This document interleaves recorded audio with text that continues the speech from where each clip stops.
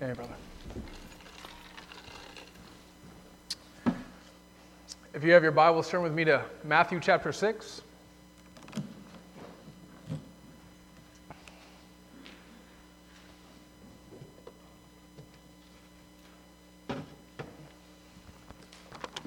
If you don't have a Bible, you're welcome to use the black Bibles in the pew in front of you. And you're also welcome to take that Bible home with you so that you can have God's Word for yourself.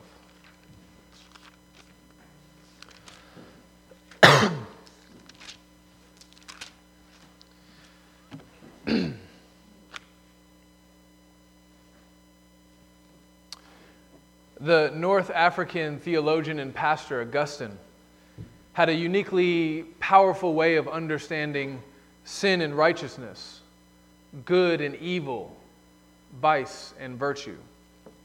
He thought that if we dug down deep enough and really got at the heart of what most of our idolatry is, we would find nothing there but disordered loves. We are brave, says Augustine, not because we hate our own bodies and because we hate safety, but rather because we love other people more than ourselves, more than our own bodies, more than our own safety. Our cowardice, then, isn't a lack of virtue per se, but rather a disordered love. It's us loving ourselves, loving our safety, loving our bodies more than we love our neighbors. Honesty, says Augustine, is ultimately about loving your neighbor's interests more than your own. We lie because we love ourselves and our own interests and our own priorities more than we love our neighbors, and so we deceive. Now, Augustine builds this theology of disordered love from Scripture, from texts like the very text that we're going to be studying this morning. Excuse me. Last week, we began what we have called the Lord's School of Prayer. The Lord's School of Prayer. Jesus is teaching us not only that we must pray, but He's also teaching us how we must pray. Jesus, the expert teacher, begins His school of prayer by doing what a lot of great teachers do. He exposes the students to a problem that they may not even realize that they have. And then He gives them a solution. And that's what we're going to see in our text this morning.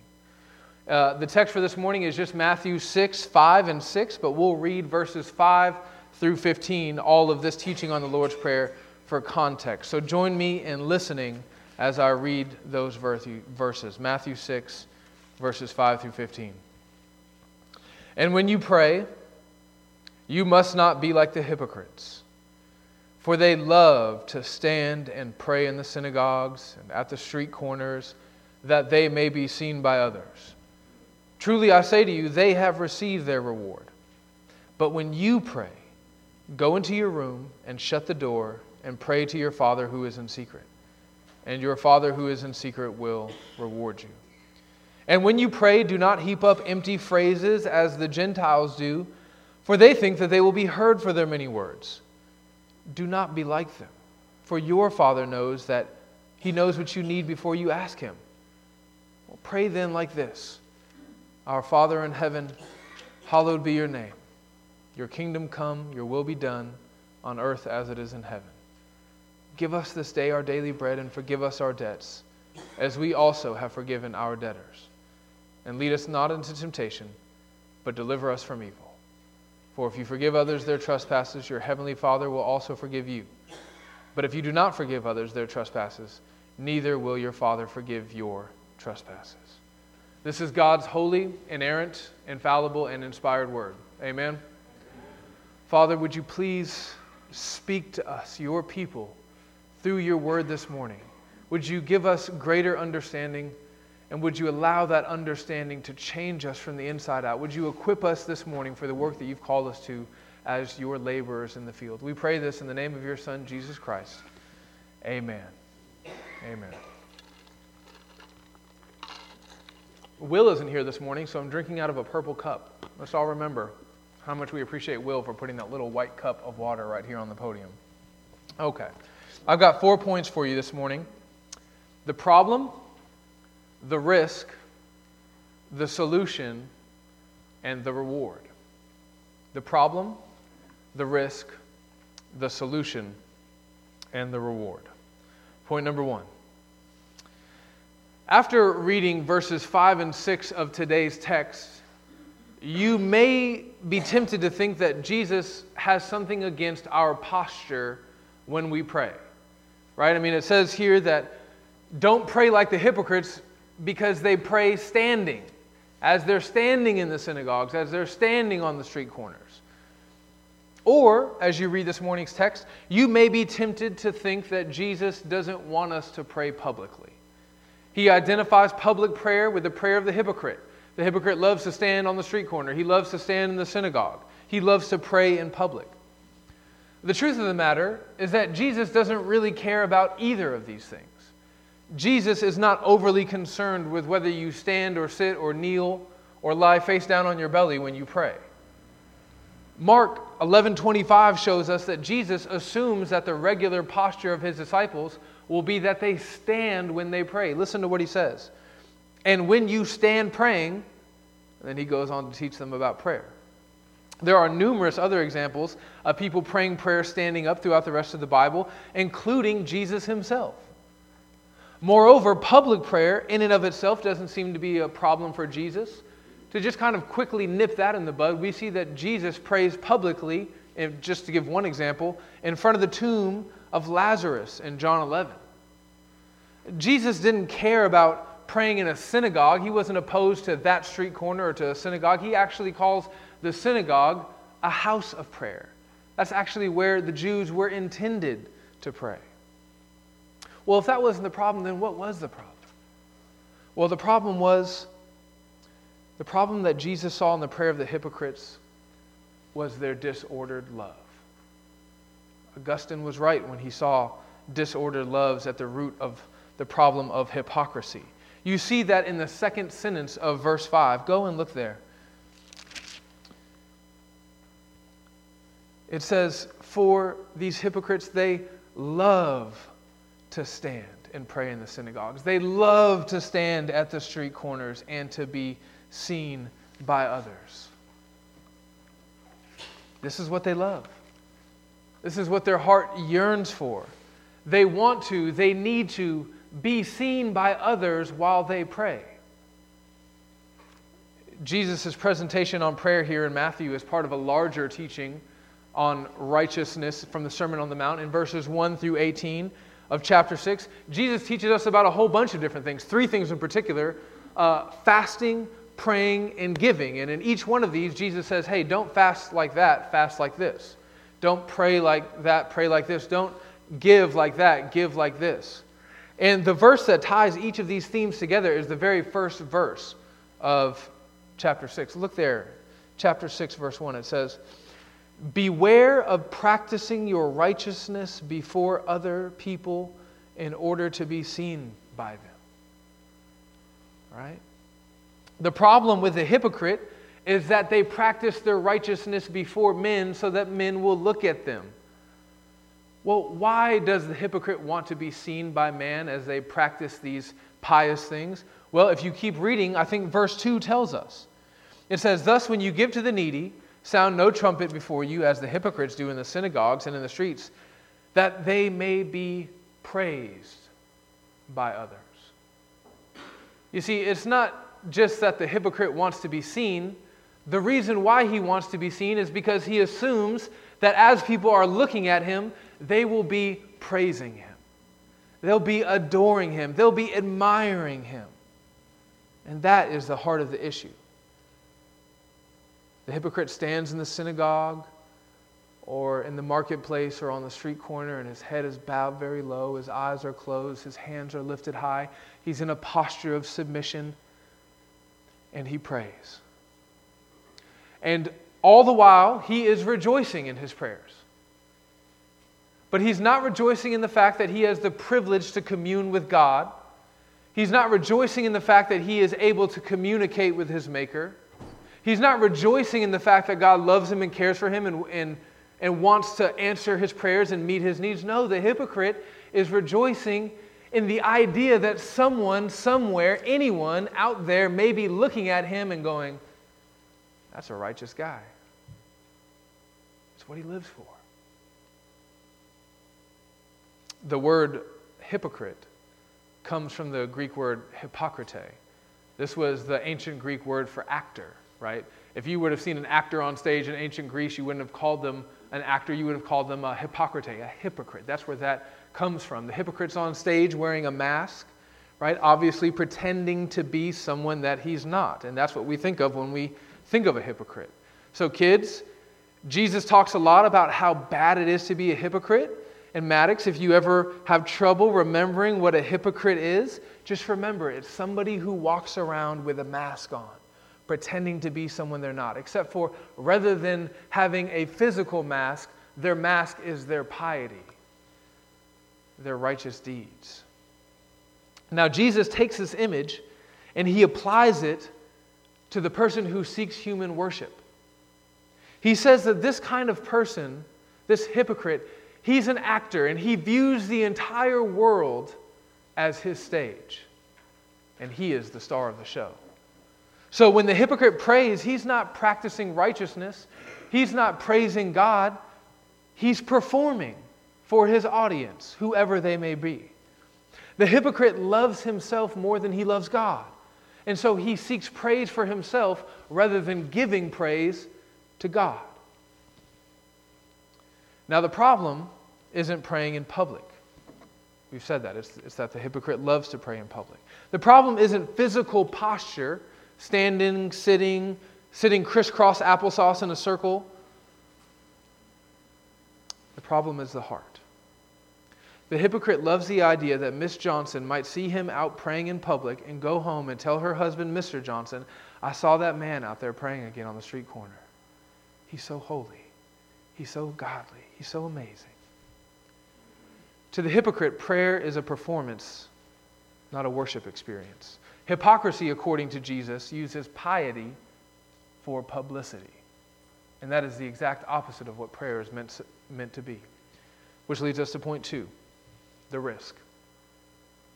Jesus teaches us that there is an inherent risk to being a hypocrite. Whether you're giving or praying or fasting, there is a risk.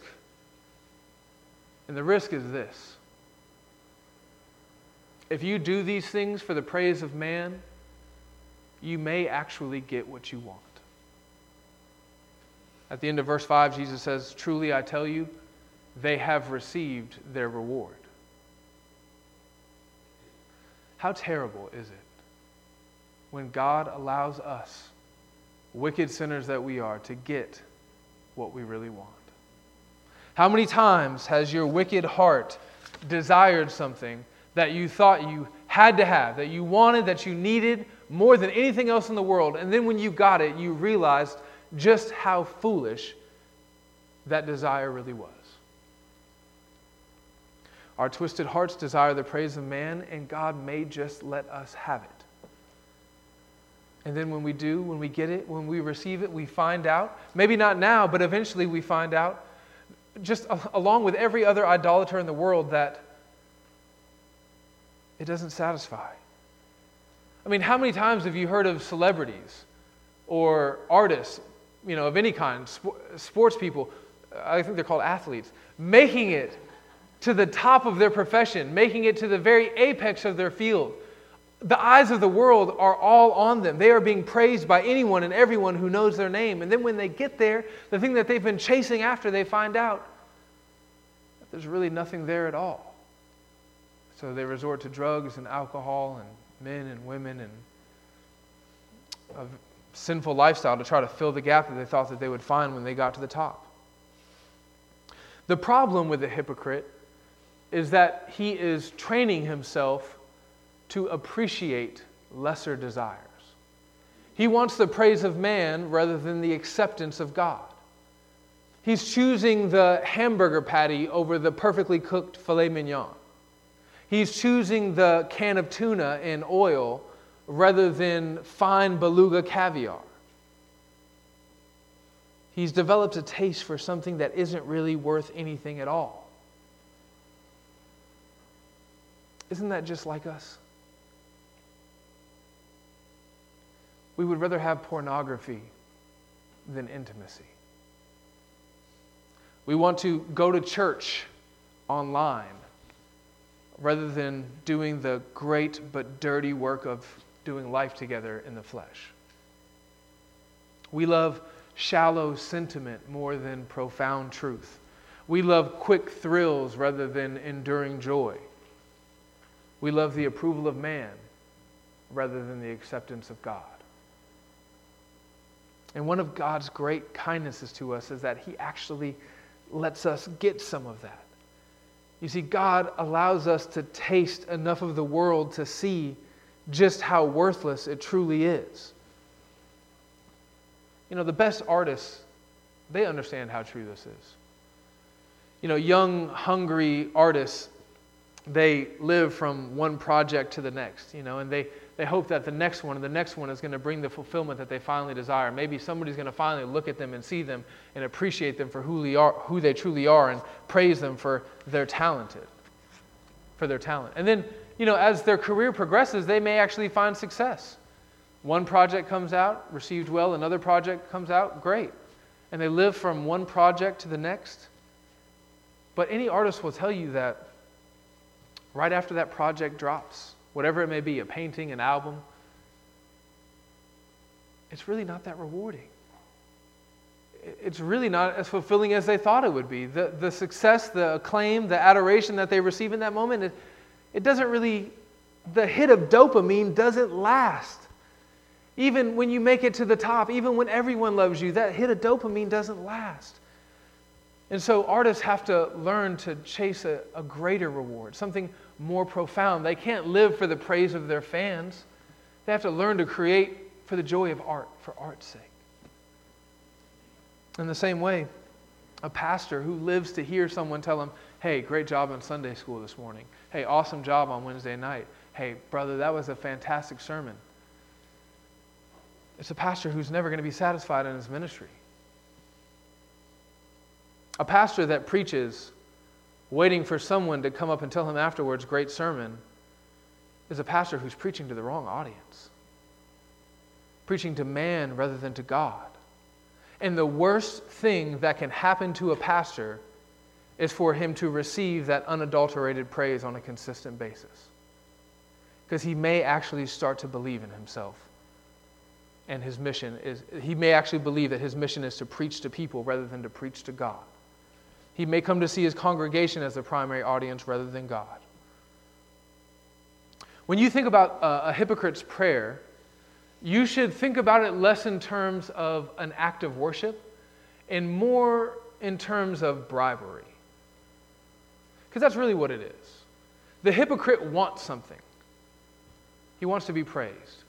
And so he performs for you. He gives you his performance. And in return, you give him your praise. And he may not even know it. He hopes that you're giving him his praise. The hypocrite may succeed in buying the praise of man with his performances, but he should know that he will never be able to buy the acceptance of God. The praise from man, says Jesus, is the only thing he'll ever get. So not only is it tragic for the hypocrite to find out that he's already received his reward, but when he stands before the judgment seat of God and he sees God in the fullness of his glory, he'll realize that the reward that he received in his lifetime wasn't even a good one. When the hypocrite practices his righteousness in this way, he will never hear the words, the only words that ever really matter at all. Well done, my good and faithful servant. This leads us to point number 3. The solution.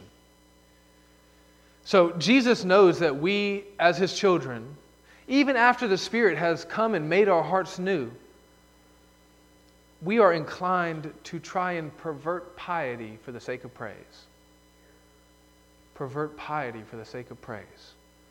The heart of the Christian may be made new, certainly, but we still inhabit this body of death. And it is constantly trying to draw us back into this state of sinful self-worship. We're just so inclined to move in that direction. And so Jesus offers us a profound, yet profoundly simple and practical solution to this tendency. Look at verse 6. But when you pray, go into your room and shut the door and pray to your Father who is in secret. And your Father who sees in secret will reward you. You read this solution from Jesus. I mean, he talks about this terrible, this hypocrite, this person who he's just an idol factor. He just loves all the wrong things. And you're like, okay, give me this great solution. And his great solution is go into a room and shut the door and then pray. Really? Is that it, Jesus?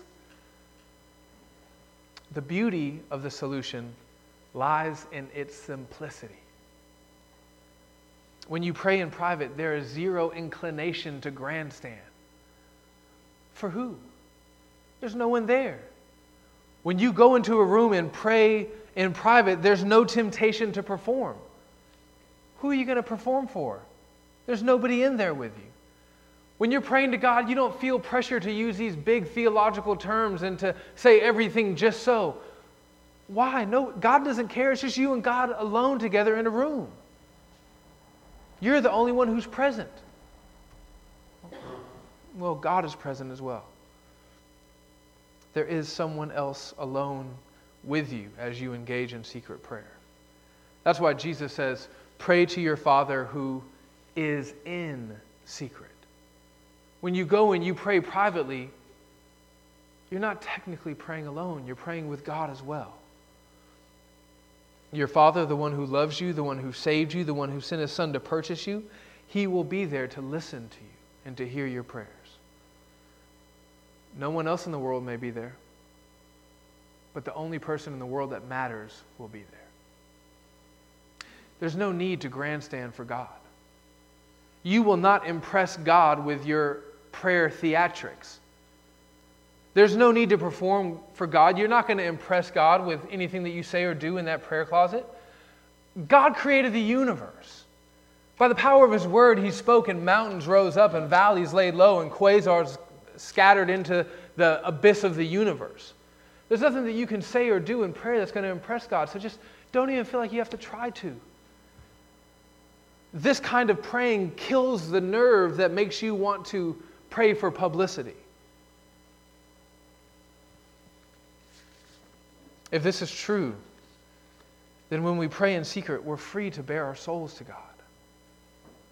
Since we're not trying to perform for man, but rather worship God, we can say what we want to God without any sort of pretense. We can be completely and totally honest and transparent. We can cry out to God, and listen, guys, we can even cry as we do. When we pray to God in our prayer closet, we should feel zero pressure to be anyone or anything other than exactly who we are. We should feel totally and completely free. When we pray to God in the prayer closet, we should feel free to say things that maybe we feel like we can't say to other people. Things that maybe we should say to other people, but we just feel like we can't. You know, that sin that maybe you've been wrestling with that nobody knows about, that you're too ashamed to confess to your brother or sister in Christ, you can tell God about that in the prayer closet. That bitterness that you've been harboring that you can't seem to muster up the courage to go talk to your brother or sister about, you can talk to God about that. That doubt you've been experiencing in your walk with the Lord, you can be totally honest with God as you pray to Him in private about those things. When was the last time that you felt that kind of freedom? When you felt zero pressure to communicate with any sort of pretense? When was the last time you felt not even a shred of anxiety about saying or doing the wrong thing in your interaction with another human being? Where you were not in the least bit concerned with offending somebody with the way that you communicated? I know it's been a while for me. But that's what God offers us.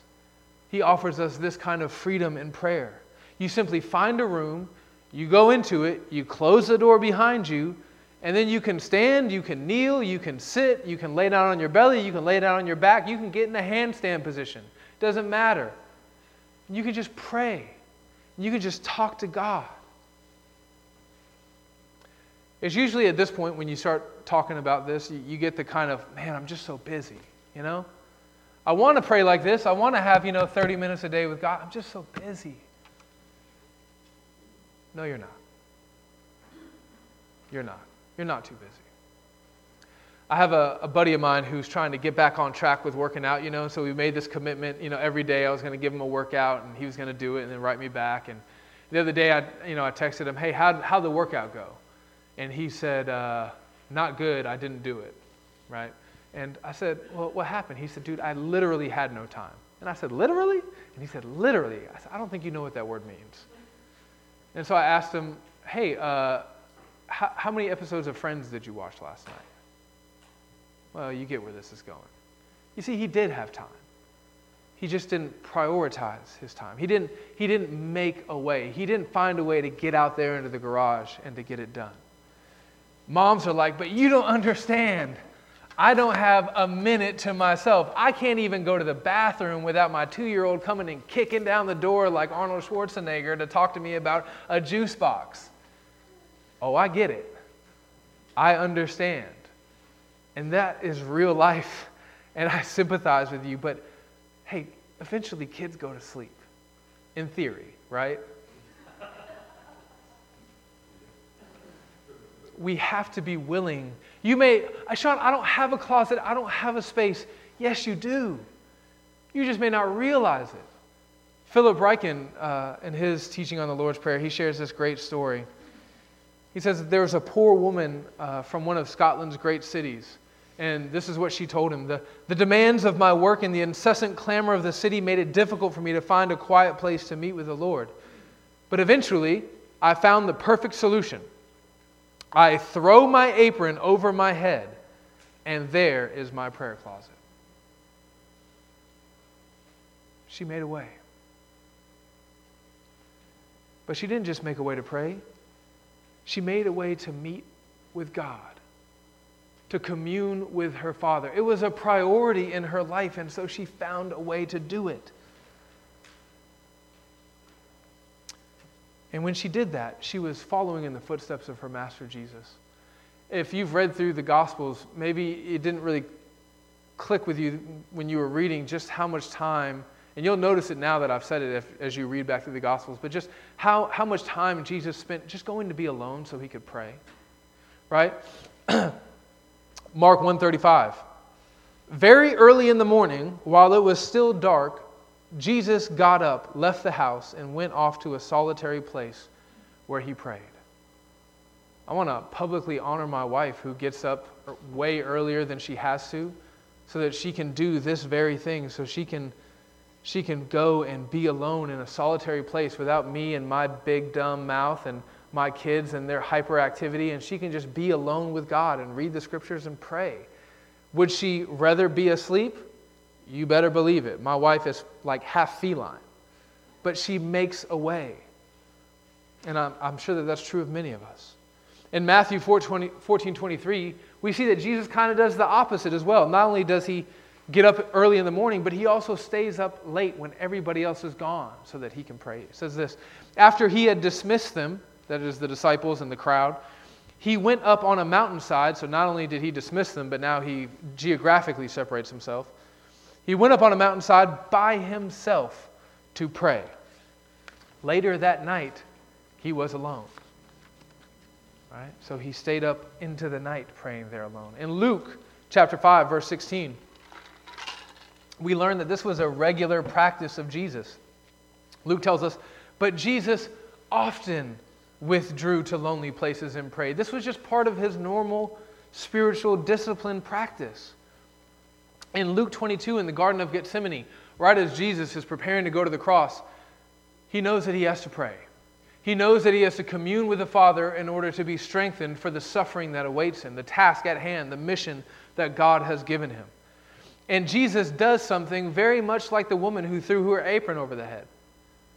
He couldn't get and go be totally by himself. He didn't have a room to go into. Listen to what Luke says Jesus did in Luke 22. He withdrew about a stone's throw beyond them, knelt down and prayed. I could throw a football over a mountain, but I don't think I can do that anymore. But I think I could throw a stone, 20, 30 yards maybe? that's enough to be alone. And that's what Jesus did. You know, you don't have to have a lair. You know what I mean when I say layer? Like, you don't have to have a closet with like crocheted scripture verses and essential oil diffuser and candles and, you know, everything just right for you to go and be alone and pray with God. You can just see a group of people, chunk a rock and be like, all right, that's about far enough. I'm going to go pray. You can throw an apron over your head. You can wait till you're alone in the shower, Mom, when you finally have like 5 minutes of peace and say, you know, I'm just going to spend 5 minutes praying. Or in bed before you go to bed at night and you just realize you're a little restless, not going to get right to sleep, and you're there alone.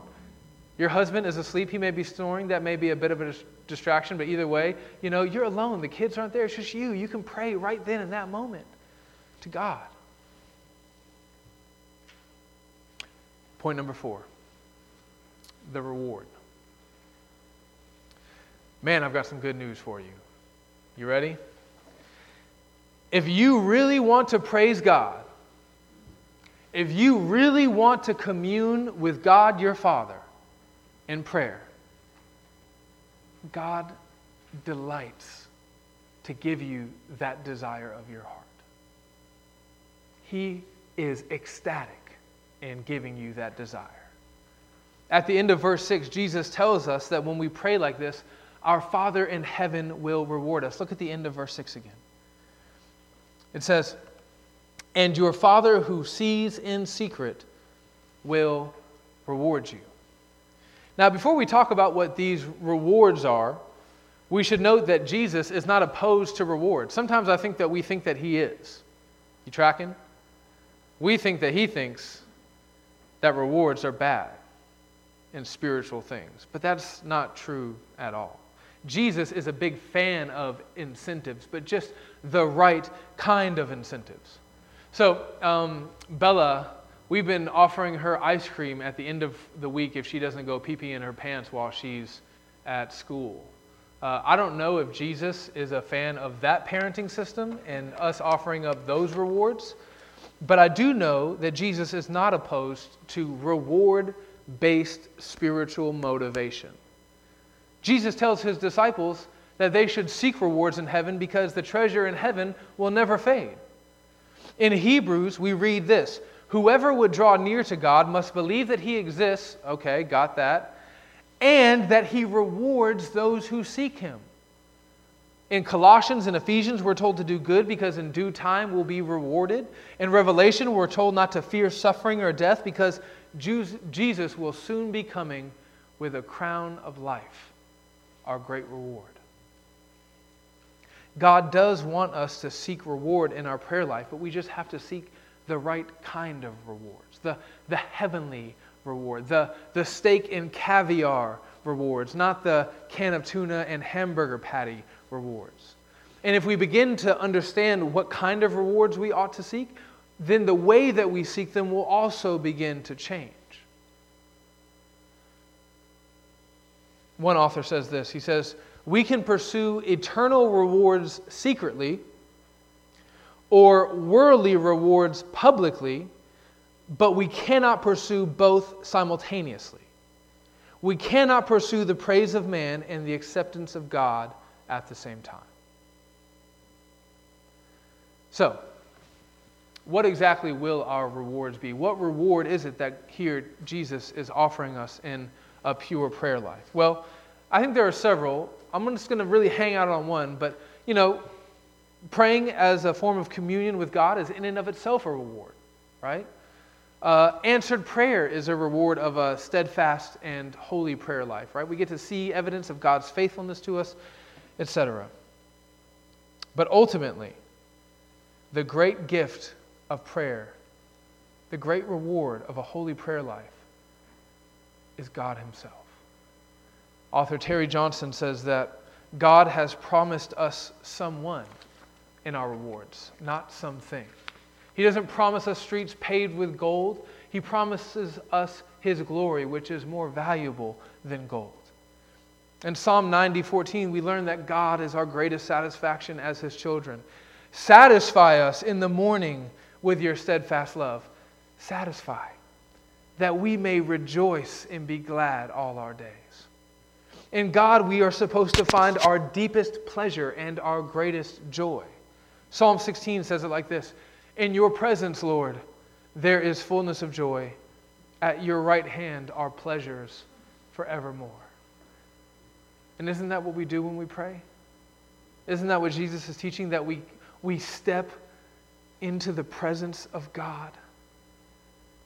Well, what should you expect to find there? What should you be more hopeful of finding there than God Himself? What should satisfy your soul more in that moment than the idea that the God of the universe, your Father in heaven, has met with you in that closet and He is communicating with you even as you praise and worship Him? What will you find in the prayer closet?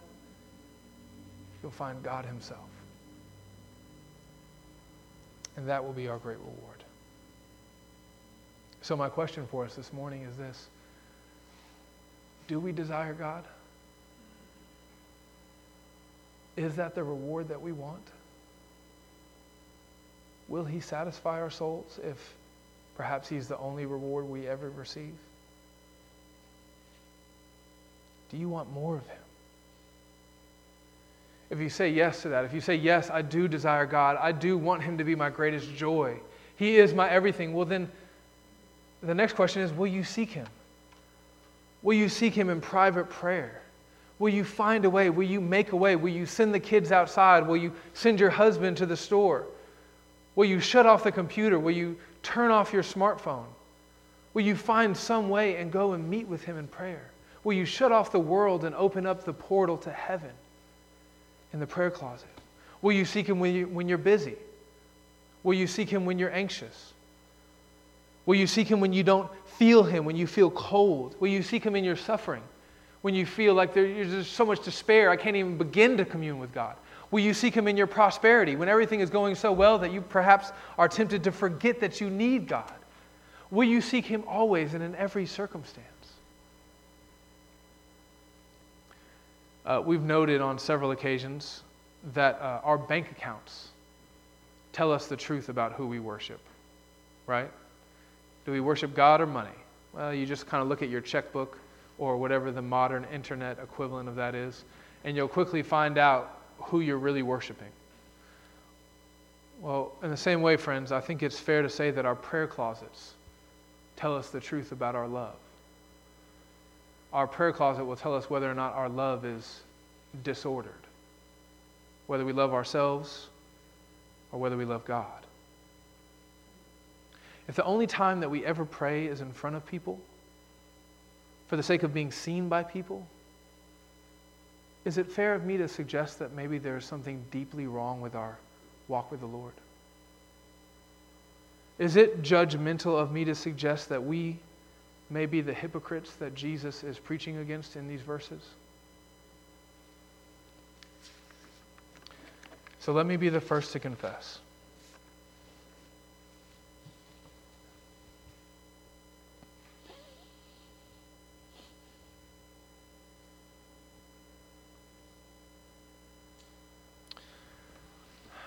I am a hypocrite. I am. I don't pray like I should. I don't make the time. I'm supremely disqualified to preach this sermon. Will you join me in being honest? Will you join me in admitting that we need to do better? Not just as individuals, but as a church.